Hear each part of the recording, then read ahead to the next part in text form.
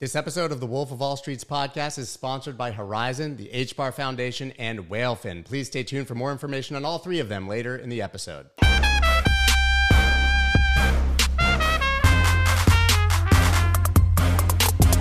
What's up, everybody? I'm Scott Melker, and this is the Wolf of All Streets podcast, where twice every week I talk to your favorite personalities from the worlds of Bitcoin, finance, music, art, sports, politics, basically anyone with a good story to tell. Now, today's guest, Alex Tapscott, is well known in the crypto industry. He wrote one of the most popular books in the history of our space, Blockchain Revolution, which has sold over, I believe, 500,000 copies and is translated to 15 languages worldwide.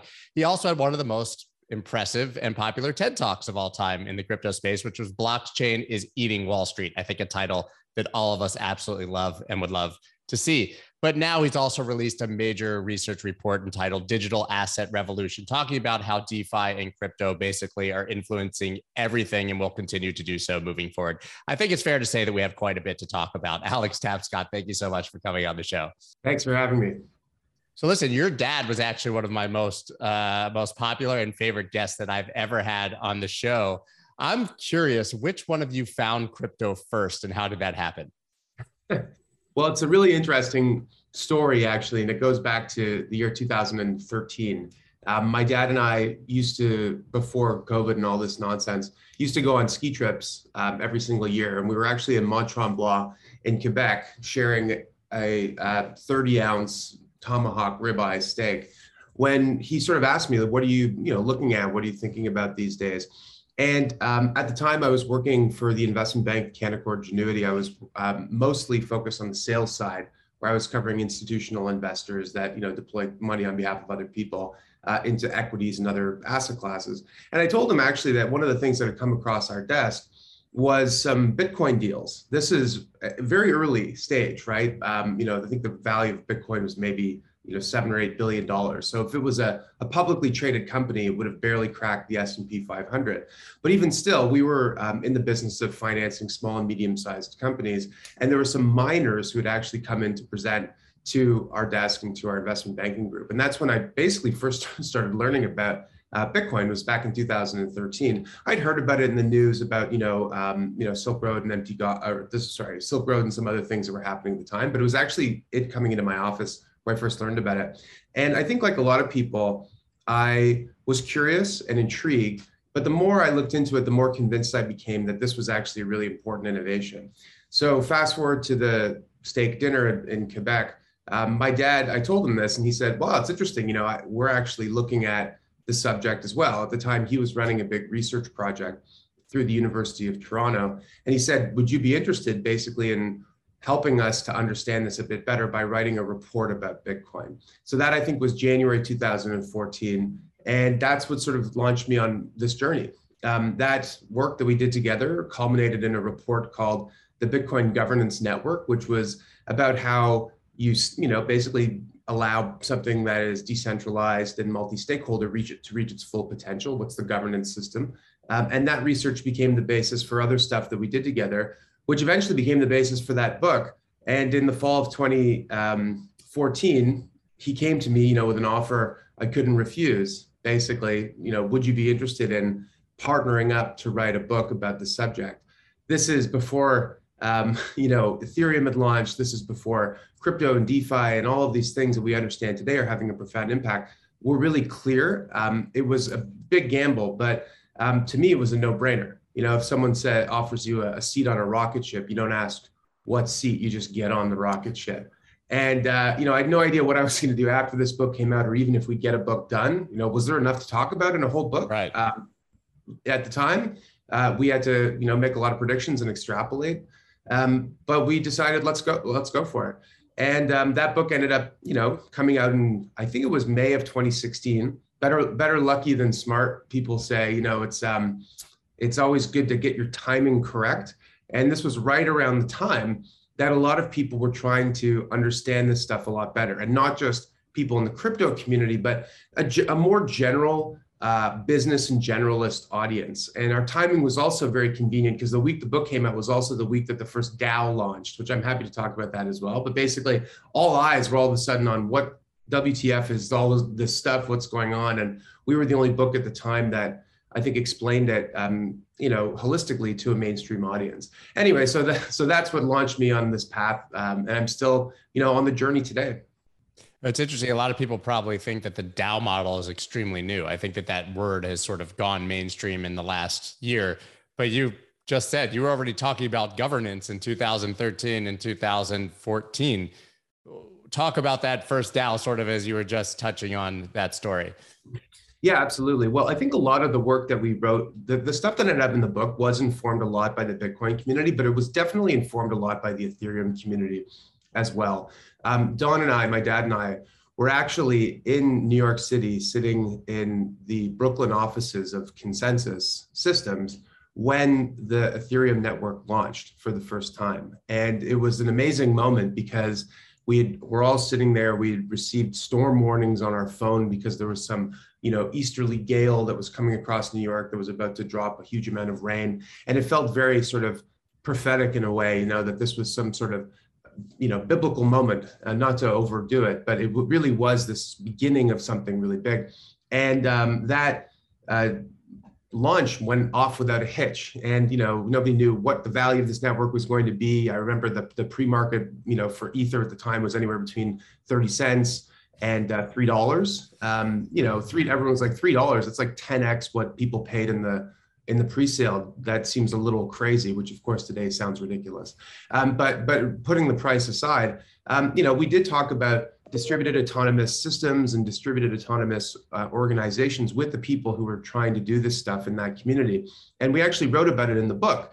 We called them distributed autonomous enterprises, mostly because I maybe had a bias towards corporate structure and, understood that there was a business audience. And the idea was, well, how do we understand the future of, how we organize capability in the economy? And the idea was pretty simple. And it was informed by the work of a very prominent 20th century economist named Ronald Coase, who basically asked this very, deceptively simple question. And for answering it, he won the Nobel Prize, basically. And the question was, why do we have companies? Why do corporations exist? And the logic basically was, if the open market is the best way to connect buyers and sellers and organize capability, in an environment where there's scarcity, which is what most economists would agree is true, then why do we do things inside of this company? Why isn't everybody an independent contractor? And the reason, and this is the big insight, was transaction costs. So long as it's cheaper to do something inside this organization than outside of it in a marketplace, then that thing would continue to grow.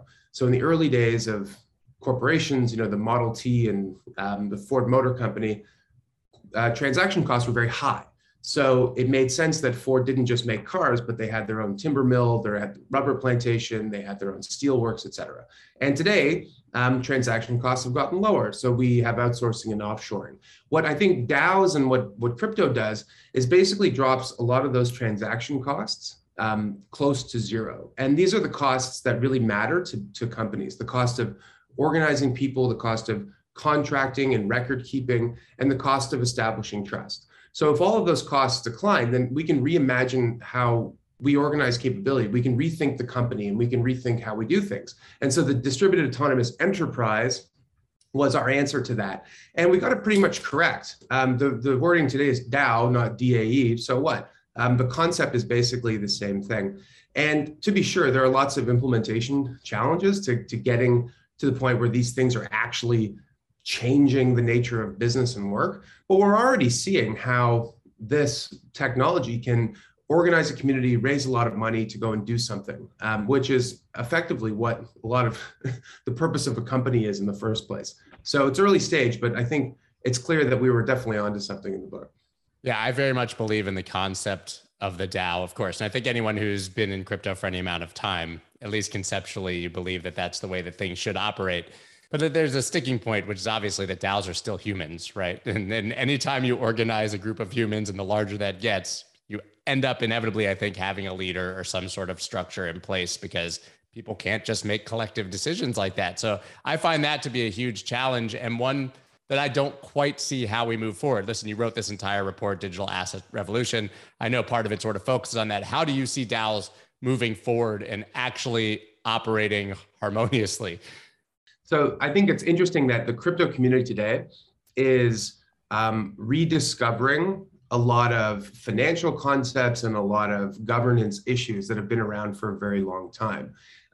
In the traditional world of democracy or corporate governance, however you want to describe it, most people feel feel like they're sort of inert, that they can't really make a difference because they're one vote in a democracy or they're small shareholders in a corporate structure. And so in the end, participation rates are really low, and large holders that are maybe more sophisticated in the case of corporate governance are able to control the outcome of events at the corporate level because they can work together.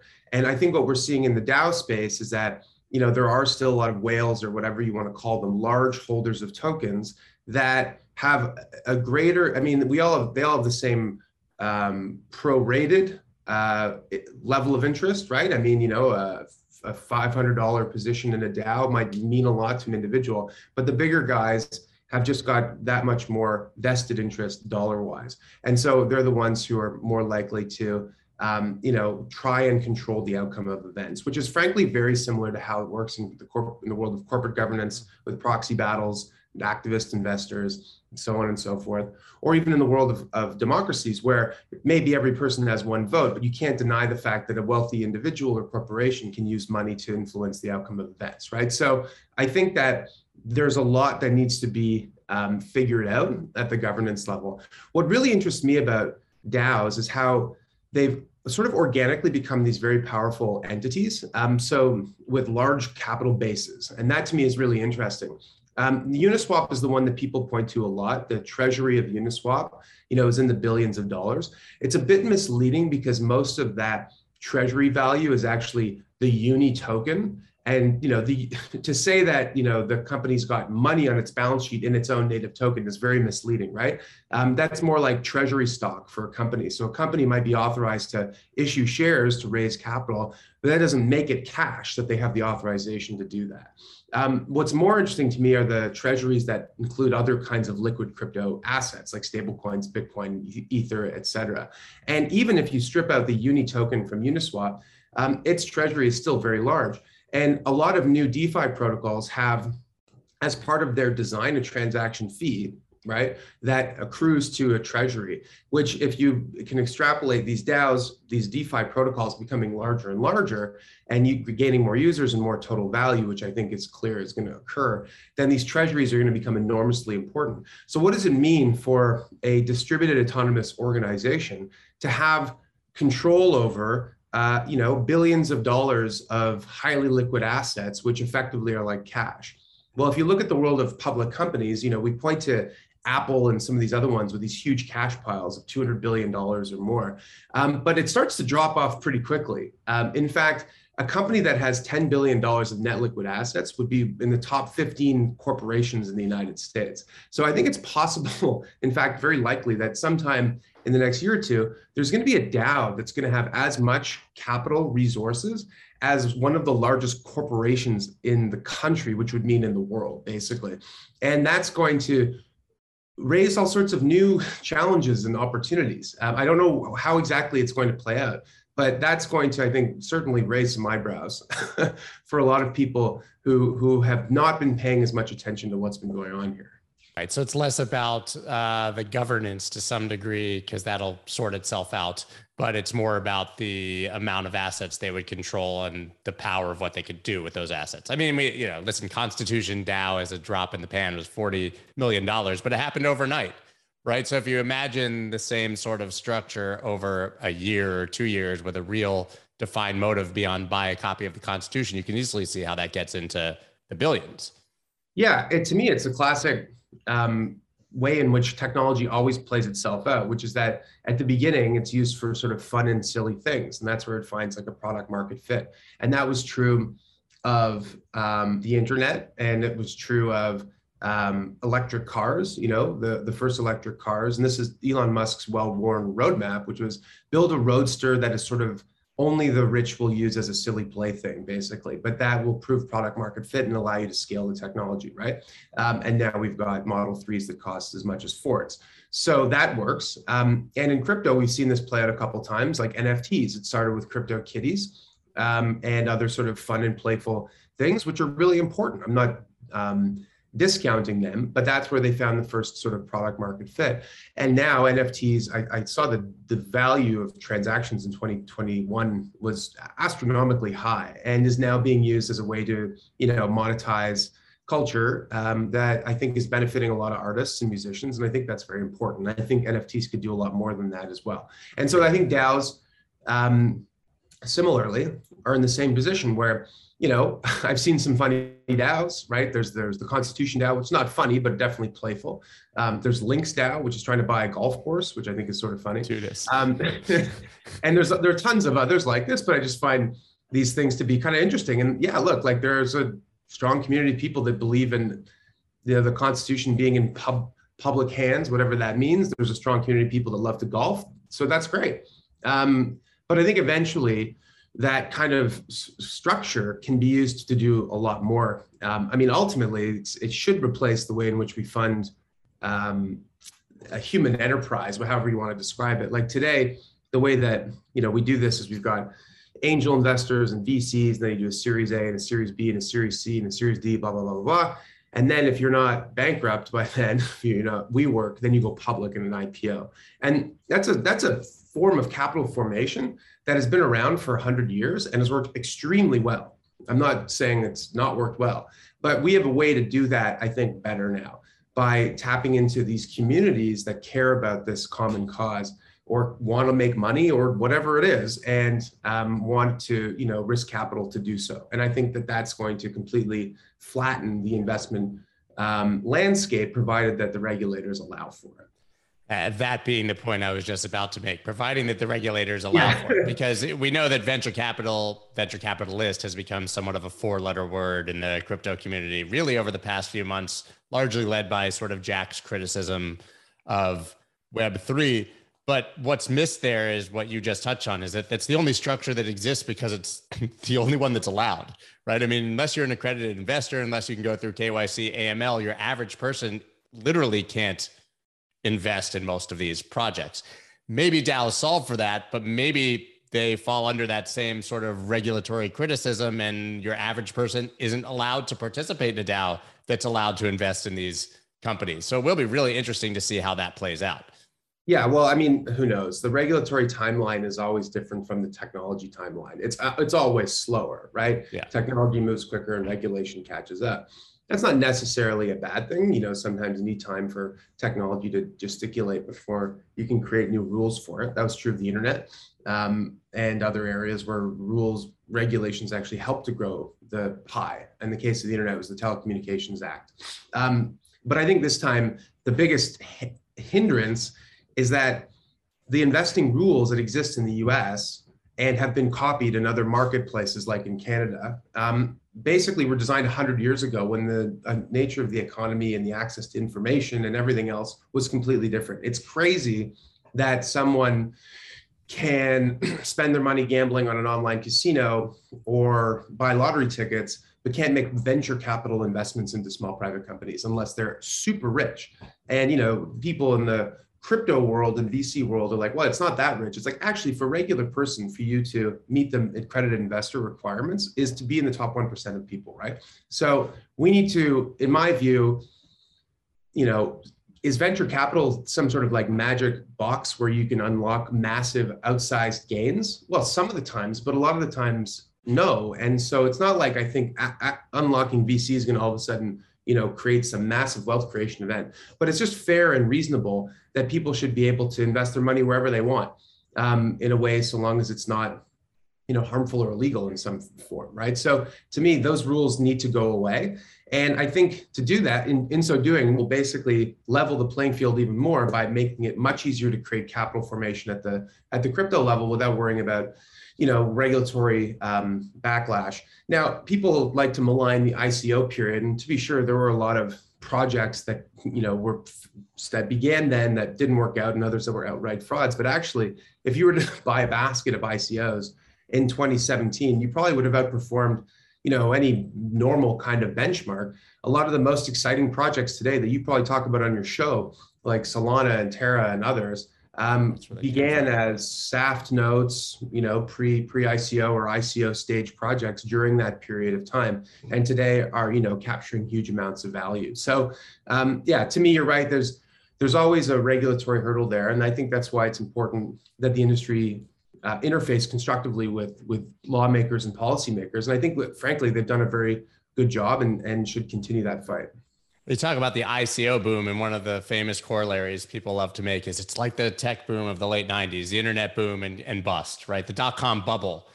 And they always view it in this sort of negative light, sort of as you hinted to with ICOs. But the reality to me is that those are situations are what give us the ideas and the technology of the future, right? There's no Google, there's no Amazon, there's no Facebook without the dot-com bubble popping, because all of the entrepreneurs and smart people come to that one place and try to innovate. And by nature, most of them are going to fail. And that's how I see the ICO boom. That's how I see the boom of all these projects being built, Web3, NFT, all of this now, right? You accept that most will fail, but the ones that do succeed will probably be the most important companies in the world. I don't see why that's a bad thing. Yeah, I completely agree. And there's a couple other dimensions to that. Number one, people talk about the dot-com as if it was some like boom and bust and it went away. Like internet stocks are the entire economy practically. I know I'm exaggerating, but if you look at the largest corporations in the United States, like they're all internet companies or technology companies. If you bought the NASDAQ at the very top of the dot-com, you'd be still up massively since then. You would have had to endure a decade of pain. But like in the end, the value that was created then has, as you pointed out, set the stage for today. And then the final point is that a lot of the business models from the dot-com period that people like to roll their eyes at, like pets.com, I mean, look at Chewy. Like every business model this is something Mark Andreessen pointed out. It's not an original thought. I wish it were. But basically, every single business model, or almost every business model from the 90s and dot-com era that ended up tanking, probably would work today. And the reason they didn't work at the time was that there wasn't as much access to computing. Personal devices were not particularly intuitive to use compared to like the iPhone. There wasn't as much connectivity, and other issues like GPS and broad and 5G and everything didn't exist. But if they existed then, as they do now, most of those business models would have worked out. And I think we may end up saying the same thing about a lot of models from the ICO boom. And I do think that, if you just look at the value that's been created from the ICO period today, it's actually a lot greater than I think a lot of people realize. And I think that's a testament to the innovators that were doing stuff. The final thing I'll say is that the ICO boom was not the dot-com. Like, give me a break. Like the dot-com bubble was $4 trillion of value. Was wiped out from major indices, not to mention what occurred in the private markets, between March of 2000 and the bottom of that cycle. The ICO boom was a flash in the pan. It was a tenth of the size, and it happened like 20 years later. So it was probably a 20th the size in sort of real terms. Like, we have not yet seen the actual period of massive capital formation and investment into crypto yet. The ICO boom will look like a tiny blip on the radar screen compared to what we're going to see. Now, I'm not hoping that there's a bubble or hoping there's a boom and bust any more than the next person, but I just think it's important to keep the sizing of those different market periods into context. Yeah, I guess the ICO boom would be like the early 90s as opposed to what actually happened in 2000, right? And what we have yet to come. And I love the idea that you shared, that you could just be too early with the right idea. Ride sharing Uber was not a new idea. It just didn't work without a phone, right? And so it's a matter of technology catching up. But obviously you believe that the best is yet to come for crypto based on what you're saying, and that you wrote this report, Digital Asset Revolution. So how is crypto currently changing the landscape of, companies, countries, investing, DeFi, and how early is that versus what it can do, in the coming years? Well, I wrote the report for a few different reasons, but one of the reasons was that in my day job, I'm the managing director of the Digital Asset Group at 9 Point Partners, which is an $8 billion asset management firm based in Toronto, which is where I live. I'm Canadian. And we have a number of initiatives, including one of the world's first Bitcoin ETFs and one of the first to go carbon neutral. So I talk to investors all the time about this asset class. And I'm not talking about the crypto native people who listen to your podcast or the others that spend their time on crypto Twitter. I'm talking about regular investors, because ultimately, like, if you want to grow the pie and get more people interested in this, you need to speak at their level. And what I heard a lot was, I get Bitcoin, I get the value proposition for Bitcoin. I don't understand why we need a million other currencies. You know, we've got a couple hundred countries in the world and they've all got their own currency, and that seems to not work very well. So why do we need millions of cryptocurrencies? And what I say to them is, you're right. Most of the time, we don't need lots of different kinds of currencies. We need maybe one or two. And that's why we're bullish on Bitcoin and on stable coins, because I think the US dollar, if anything, could ironically benefit from crypto more than it could suffer. But my point is that all of the other coins, many of the other coins, some of them may be trying to be Bitcoin-like, but a lot of them are trying to do something very different. And so in digital asset revolution, the paper you're referring to, I took another look at the token taxonomy that we created for the second edition of the original book, Blockchain Revolution, and tried to make sure that we were capturing all the different kinds of assets. And so one of the main thrusts of the report is to say, okay, there's more to this. This may seem obvious to people who are in crypto, but to the average person, it's important to understand that there are actually many different kinds of crypto assets, and they all do many different kinds of things. There are currencies like Bitcoin that are designed to be, a medium of exchange, a store of value. Bitcoin is highly decentralized, pretty simple in its design, and that makes it very useful for that use case. But other kinds of crypto assets are trying to do something else. Like, what does Bitcoin have in common with, with Beeple's 5,000 days? Like, absolutely nothing. They're totally different things. What does that have in common with Axie? What does that have in common with, Uni, the native token for Uniswap, or Ethereum, or another L1 token like Terra? Like, they're all different. And so in the taxonomy, we broke it down: currencies, protocol tokens like Ethereum, what we would call governance tokens, what used to be called utility tokens, which would be like the tokens of native applications like Uniswap, and others. There are NFTs, of course, stable coins, which can be broken down into various categories: centralized or decentralized, and then within decentralized, algorithmic or non-algorithmic. We looked at natural asset tokens, which try to track the value of traditional carbon. One of the really interesting projects we looked at is the Regen Network, which is doing this for carbon credits. That's based on the Cosmos network. We looked at central bank digital currencies, which, as much as they're hyped up, are still mostly theoretical, except for a few different examples.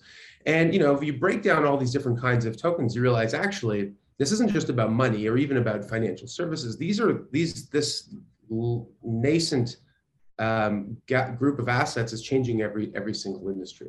And so the report, as much as I'd love to go into every industry in the world, did still focus on finance, but tried to explain how these things can apply to just about everything. And when you look at it from that perspective, isn't the term cryptocurrency a complete misnomer at this point? Yeah, absolutely. Though I do think the word crypto asset, which I think Chris Berniske popularized in that book, has proven to be quite enduring and quite useful.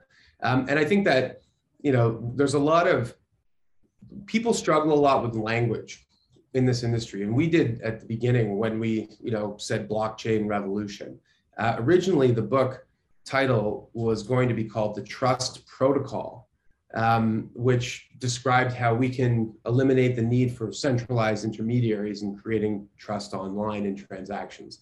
And because, blockchain was one component of this bigger sort of system. And our publisher said, nobody even knows what blockchain is. So the trust protocol, nobody will know what that is, especially. So don't bury the lead, just use the word that some people are familiar with. Fair enough. And other people were like, why isn't it called the Bitcoin revolution? Why are you talking about blockchain? That's all BS. And, we hear that from maxis a lot. And, even the word blockchain itself is not exactly sonorous. It's kind of clunky, like a block, doesn't really roll off the tongue. So I think that figuring out how to describe this has been a challenge, certainly for people who are in the industry, talking to people who are outside of it. And I think that the creation of the term crypto asset has been really useful. And I also think the creation of the term Web3 to describe kind of everything that's going on here has also been really useful, because it's anchors people to a concept that they're already familiar with, which is the internet, right? The future of cryptocurrency is a multi-chain world, and you can't have a multi-chain world without Horizon, who allows these chains to be interoperable. Horizon is the zero-knowledge enabled network of blockchains powered by the largest node system, larger than either Bitcoin or Ethereum, with scalability and flexibility unmatched by others. Blockchains built on Horizon are enhanced by ZK Snark privacy tech and provide massive throughput without compromising decentralization. Horizon can support up to 10,000 independent blockchains running in parallel and issue an unlimited amount of tokens. That's why huge projects that you love, like Celsius, Dash, IOTA, GameStation, Hero Engine, and LTO Network, are all building their blockchains with Horizon. Anyone can build on Horizon using their platform Zendu, and Horizon is going to issue their own first token on Zendu this year, Zenny Token. If you're not familiar with all the amazing things that this project is doing, check them out at thewolfofallstreets.link/horizon. That's Horizen. Do it now. Everybody in cryptocurrency already knows about Hedera Hashgraph. It's one of the fastest, most secure, and trusted networks on the planet. But what they might not know about is the HBAR Foundation. With a budget of $2.5 billion already, they are funding entrepreneurs and projects that want to build on their blockchain and build within the ecosystem. Absolutely incredible. And they're not only giving them funding, they're actually helping them to develop it and then to get the word out as well. You guys should check out the HBAR Foundation and what Hedera Hashgraph is doing. You can do all of that at thewolfofallstreets.link/HBAR. That is thewolfofallstreets.link/HBAR. Do it now. If you're looking for a place to invest in crypto and to trade with and without leverage, earn yield, all backed by institutional grade security, then look no further than Whalefin. Whalefin is a new product powered by Amber Group. It combines the institutional grade features of the Amber Pro and the intuitive user interface and features of the Amber app. As we enter the metaverse, individual wealth is being built and managed in totally new ways. Whalefin is an all-in-one digital asset platform serving as the gateway to the metaverse and your secure digital wealth partner. Guys, Whalefin combines the world's best investing technology with valuable investment research. It provides the best prices from 100+ exchanges and venues, all, as I said, with institutional backing and institutional grade security. If you're looking for more information and the perfect platform for trading and investing, then please go to www.thewolfofallstreets.link/Whalefin. That's /WHALEFIN. Check them out now. Yeah, I love the term Web3 as well, but yet again, that's another one that's sort of taken this 4-letter word. Well, it is 4 letters if you leave out the zero, but Web3 has sort of become a bad word as well, largely, again, because of sort of the venture capital side. But why do you think that there's that negative stigma around the idea of Web3? Because when you describe it and describe all of the potential for all of these projects and everything being developed, seems extremely positive. Well, let's not forget that most people don't know what Web3 is. So it doesn't yet have like a mass market, like stigma or positive perspective. I think within people who pay attention to this, there are people who, believe in Bitcoin or Ethereum alone, or usually Bitcoin in this case, who would just say like anything other than Bitcoin is BS. Okay, fine. If that's your view, that's your view. But that's not really going to be the view of the majority of people long term. Then there's this other more nuanced view, I think, which is, well, Web3 is a buzzword that's being touted by venture capitalists to, increase the value of their crypto holdings, which I think really undersells what we're talking about here. I think it's true that VCs have been large backers of crypto projects. But as we pointed out earlier in the podcast, that's mostly because it's one of the main ways that anything can get funded in the first place. So I really don't view that as like a legitimate criticism. I think probably, if anything, is Web3 just a clever rebrand for crypto that we're using and not being totally honest about? And I think the answer to that is no. I think Web3 is a legitimate way of describing everything that's happening in the space. And we had Ryan Selkis from Masari, the CEO of Masari, on our podcast, DeFi Decoded. Check it out on YouTube or wherever you get your podcast. Who basically, because I asked him the same question, I said, is Web3 a real thing or is it just a clever rebrand of crypto? And he said it's a bit of both. And I tend to agree, right? Which is that it's true that at this stage, describing, Links DAO, which is a thing that's trying to grow to raise money to buy a golf course, and using that in the same breath as a play to earn video game, as a Bitcoin, as these other, as, DeFi, a lending pool, they are totally different things. So how are we going to describe how this technology is impacting gaming, capital formation, financial services, art, culture, and so forth? Well, we need a term to describe it. And I think Web3 does that pretty well. But also, as I read in the New York Times article the other day, whoever came up with this concept, and who knows, there are lots of people who raised their hand, is the best possible rebrand that's ever happened in the history of crypto. Because for whatever reason, and maybe it's just people don't bother to look deep into it, people see crypto, they think cryptic, they think, something creepy. I don't know what it is, but it's a word that some people in the mainstream struggle with. As much as you'd like to just roll your eyes and say, you're not going to make it. The fact is, if you want something to change the world, you got to get everybody on board. You need to pitch a big tent, and I think Web3 does that. Yeah, it's a familiar term that everybody can at least have their own basic understanding of, or what they believe, obviously, that it means. But we have this huge umbrella for all of these assets now that maybe beyond the underlying technology really have very little to do with each other. So what are the most exciting use cases that we could actually start to see come to fruition and have a meaningful impact, in 2022, 2023, not talking about 10, 15 years from now? Yeah, absolutely. Well, I think it's important to think in sort of 1 or 2 year time horizons, because the growth that we see in this space, as we've seen in other technologies, follows like an exponential curve, right?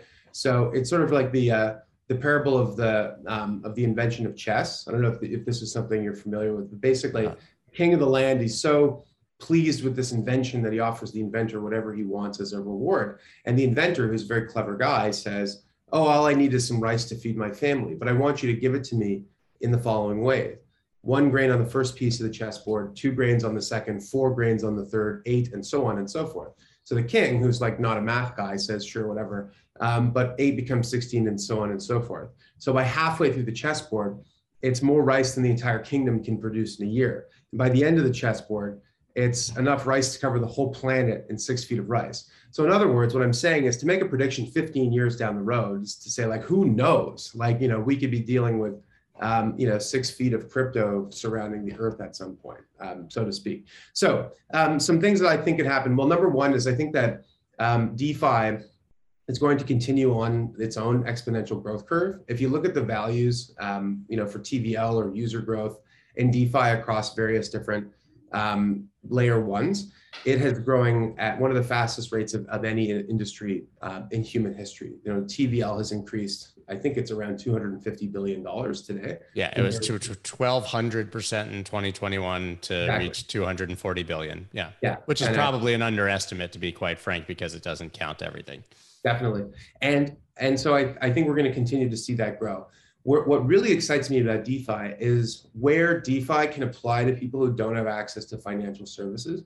In the same way that like Axie Infinity became very popular with people in the Philippines who, were usually young and unemployed and stuck at home, they had a way to make money to put, food on the table. Now that I'm not trying to romanticize it. Obviously, these people are sitting in front of a computer playing, play to earn video games all day long. But the fact of the matter is that they lacked a way to make money. They found a way to make money, and that was a way to grow crypto. To me, what's exciting about DeFi is where all the places in the world where people are either underbanked or unbanked, or where young people don't yet have a relationship with a financial institution. And if you look at, like MetaMask, for example, the most popular countries in the world for MetaMask are in Southeast Asia, which may surprise a lot of people. Now, part of the reason is play to earn games, but also the ability to interact with DeFi. If you don't have access to financial services, DeFi can be, hugely attractive to you, right? And if you're young crypto or young digital native, and people are disproportionately younger than older in a lot of emerging markets, then I see that as a really exciting opportunity. So we could throw out numbers. I think for DeFi to hit $1 trillion in TVL in 2022 is probably conservative. Like it went up 12x last year. It went up, I don't know how much the year before, a million X, because it started basically with 0. So Infinity X, no, there was a number in January of 2019, but it was small. So to get to $1 trillion, to me would be frankly conservative. What's far more interesting is is user growth. Unlocking the next billion people who could get access to this stuff. So that's something I'm going to be paying really close attention to. I also would love to see the NFT space evolve from collectibles and art to being the sort of the primitives for a native digital identity online. I think that that's pretty exciting. The most non-fungible thing is you are non-fungible. That's you're a one of one. And so there are all sorts of attributes of who we are online that we should be able to put together into a digital identity using NFTs as the basis.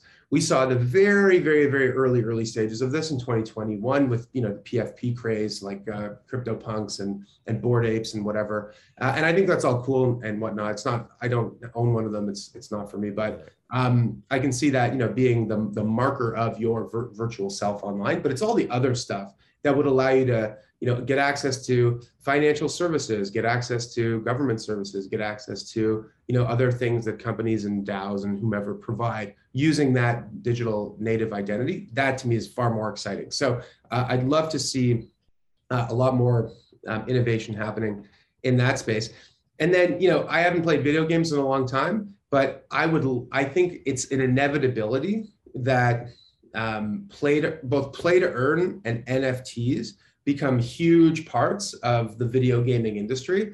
And so as fun as it is to join a guild and do, yield farm on Axie Infinity, it would be way more fun to do that in like Red Dead Redemption or Call of Duty or something. So I just see like the potential for, games that are actually fun and engrossing, integrating some of these concepts well, for one, NFTs would be huge, but also just the concept of play to earn or some sort of reward system into games that are like on their own really great. That I think could be hugely hugely disruptive and unlocking hundreds of millions of people into the crypto landscape. So lots to be excited about in 2022. I would have given almost the exact same list, to be honest. And I sort of make the same comparisons about Axie. I mean, Axie, difficult to gain access to, right? You have to understand how to get a MetaMask wallet and then buy ETH and send it to your Ronin wallet and start participating in this game. It's a 90s level game as far as entertainment. So it's just mind blowing when you think about if this was happening in Fortnite, right? That everybody's playing it and that they love. And so it's very exciting that we're that early. Something you touched on, DeFi, that I find really interesting. We've always sort of talked about DeFi being this system that gives access to the unbanked or underbanked, right? And I think the crypto community then jumps to saying that would be Bitcoin or Ethereum or these other digital assets and totally eliminate the fact that most people in the world really just want access to dollars and don't have it, which means that stablecoins maybe are the biggest story of DeFi. Yeah, well, there's a couple great points you made. Number one is that there's more to financial services than what Bitcoin can provide. Financial services is not just moving and storing value. It is getting access to credit. It's getting access to growth capital. It's insurance. It's accounting. It is exchanging and trading assets. It is organizing financial information. There's so much more to the industry. In fact, that's a taxonomy that I also talk about in Digital Asset Revolution. We call it the Golden Nine. And I think Bitcoin does a couple of those things really well. And that's why Bitcoin is going to be hugely important and valuable. And I think probably is going to be a great performing asset this year. And, I have launched a Bitcoin ETF. I talk about Bitcoin all day long. So I'm bullish on Bitcoin, just to be clear. But there's a lot of else that I just described that Bitcoin can't do. And that's okay. That's why we have all these other open protocols, these platforms to build those kinds of use cases. One of those really exciting use cases is in the stablecoin space. So to me, most people want access to, first of all, if you live in parts of the world where the local currency is hyperinflationary, Bitcoin is great because Bitcoin is a store value asset that's probably going to appreciate over time. Dollars are also great because they're fungible. They're the most fungible thing in the world. You can trade dollars for anything, anywhere in the world. And that's something that makes the US dollar enormously powerful. So I think most people want a US dollar bank account, and they can get that basically by being in the stablecoin space. And then you can even, stake stablecoins in some places to earn a yield. So it's almost like legitimately having a bank account where you own a thing that's stable in value, that tracks the US dollar, so everyone accepts it, and you can earn a modest return by staking these assets in a pool and earn 5%. I know sometimes it's larger, but basically like earn the equivalent of what you would get in an account, and that basically replaces the need for a local bank account. So I think that's really interesting. I think that if everybody wants a US dollar bank account, then probably a big subset of that group wants a US dollar investment account. And I think this is something that's not totally well understood, which is that even as a Canadian, there are obstacles to investing in the US stocks. And we're the most closely integrated countries, financially, two of the most integrated. Obviously in the EU, they're a bit more integrated. But so imagine how hard it is for someone in Europe or South Korea or Japan or China or Russia, or let alone in Africa or Latin America to get access to the same thing. So to me, the idea of using this technology to create synthetic ways to gain exposure to assets you couldn't otherwise invest in is massively exciting. And there's some really interesting projects. There's one on Terra called Mirror, which basically is a way to gain access to whatever most popular single stocks there are out there. So Tesla, Google, Microsoft, Amazon, Apple, the FANGs and more. And to be clear, at least in that instance, you don't own the asset in the sense that like you don't have the voting rights or any of the other sort of like rights that exist. But as we pointed out earlier in the podcast, most individual shareholders are just looking for price exposure because they know that their 3 shares of Amazon worth $10K grand aren't going to move the needle in any event anyway. And in some of these cases, they have a dual class of shares. So you have no vote. Your vote doesn't matter even if you had a lot of shares.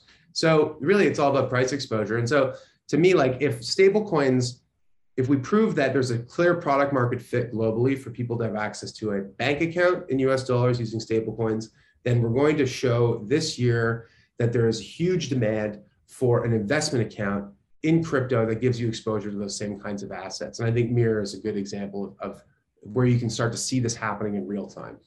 So we tokenize everything, basically, yeah, right? We take all assets in the real world that people don't have access to, and it sounds like a meme, but that really is the truth. And you're exactly what I was saying is that in crypto, we talk about DeFi as a way to get more exposure to crypto, but for someone who doesn't have exposure to all the assets that we take for granted, crypto solves that as well, which is what you basically just put very eloquently. Like Americans have no idea how good they have it when it comes to there are lots of things that could be improved, the accredited investor rules and blah blah blah, bank secrecy. But ultimately, like you transact in dollars, which everyone accepts. You can invest in the U.S. stock market, which is really the only market anybody wants to own right now. You have access to the biggest common market in the world if you're a business owner or someone who's starting a company. And that's why the US is such a great place, right? As a Canadian, I can see the advantages of that. But for most people outside of the States, those things don't exist. So giving them greater access to that is going to unlock huge value. And I think that these crypto rails are actually the way to deliver that kind of value. I agree. And you talked about earlier the fact that you have your own podcast, actually, DeFi Decoded. You touched on your episode with Ryan Selkis from Asari, who's one of our favorites here. We've had him on the show. Actually, I've had him on 3 times. He's one of the few people that we've had 3 times. What are you discussing on that podcast? Do you find that to be a way for you actually to do your own research and find out more about what's going on in the space? That's my favorite thing about having a podcast myself. I feel like I can invite any professor to give me a personal lesson for an hour, right? Which you can't get in the real world. It's the greatest job there is. I'll be honest with you, that has been the biggest benefit to me, which is that, if I'm having Sunny Aggarwal, who's the creator of Osmosis, which is the fastest growing AMM in the world on the Cosmos ecosystem. They've gone from 0 to 1 billion TVL in like 3 months. I better know what this thing is and how it works and what its origins are somewhat. Otherwise, I'm gonna, it's not going to be a good interview. And so it's great to talk to these people and unlock that value, but also to do your own work, do your own homework, do your own due diligence to maintain, to stay up on everything that's going on. But so that's for me, that's the selfish reason. But for people who are listening, I think it's an incredible podcast because in our first 10 episodes, we basically broke down all the different functions of finance. It's like, okay, moving money. Well, here's what's going on in stablecoins and algorithmic stablecoins and whatever. Insurance. Well, here's what's going on with the futures market, with options, with other sort of derivative contracts that hedge against risk. What's going on in investing? Well, here's an example of investment funds that are based on the principles of DAOs that allow people to get access, or yield farming, or whatever it is. So every single one of those episodes, I think, is a great starting point to learn about what the industry does and how DeFi is affecting it. And then since then, so that was the first 10 episodes. The last 15, because we're on 26 coming up next week, have all been interviewing just kick-ass people in the space. And that's been the most fun part, honestly. So we have had, Ethan Buckman, the co-founder of Cosmos, Sunny Agrawal, who's the inventor of Osmosis, I mentioned Ryan Selkis. We had Gali Benartzi, the inventor of Bancor, and the AMM as a fundamental building block of DeFi. So we've just had some incredible guests, and we've got an incredible lineup lined up for this year. Folks from the Ethereum ecosystem, Avalanche, Solana, Terra, Cosmos, like you name it. If you're interested in what's going on in DeFi, it's a really terrific podcast. So when I talked to your dad, he was extremely bullish on Ethereum, right? He totally got it. But you just touched on, there's now sort of, since then, they always existed, but we've seen this explosion of layer ones, right? Obviously. Yeah. I find the notion of an Ethereum killer silly. It's somewhat nonsense. I think we'll live in a multi-chain world and each will sort of find its niche and power.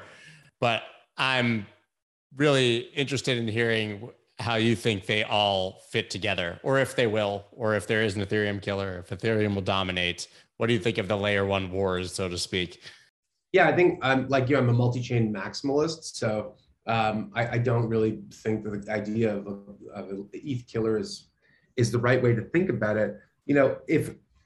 If the early success of Ethereum is any indication, then a lot of these protocols are going to become really successful because they offer block space that's cheap and fast right now.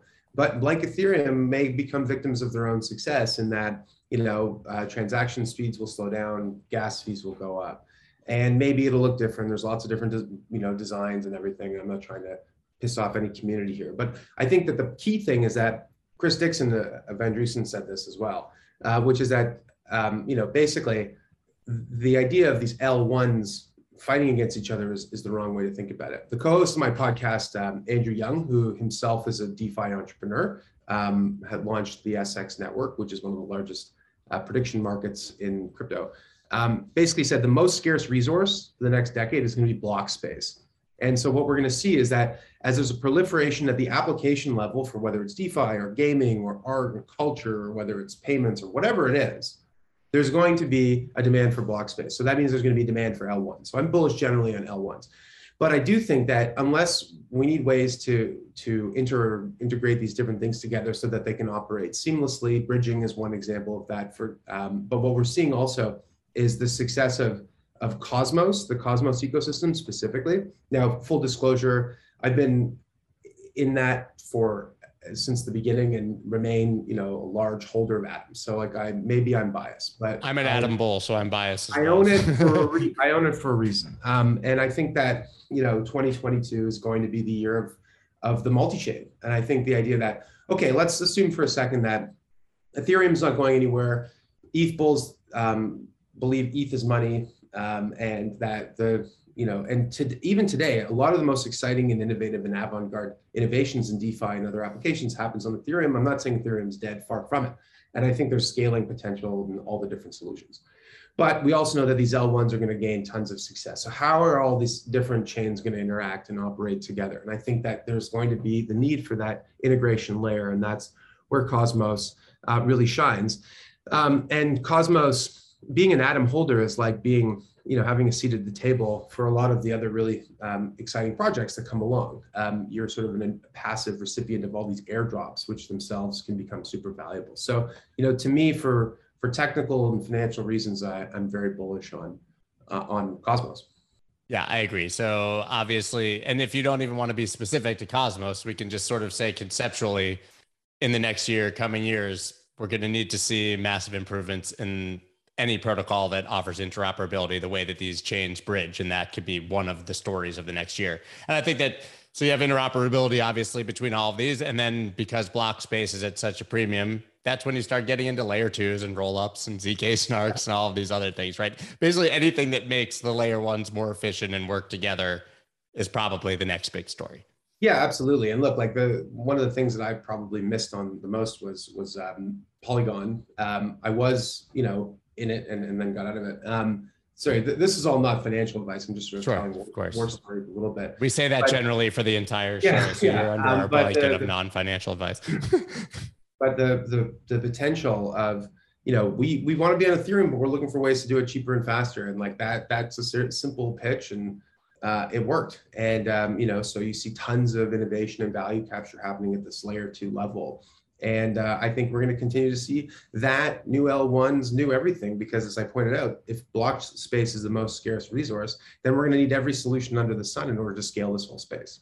I absolutely agree. So where can everybody keep up with you after this, and where can they check out the podcast, of course? Yeah, absolutely. So I'm on Twitter at Alex Tapscott.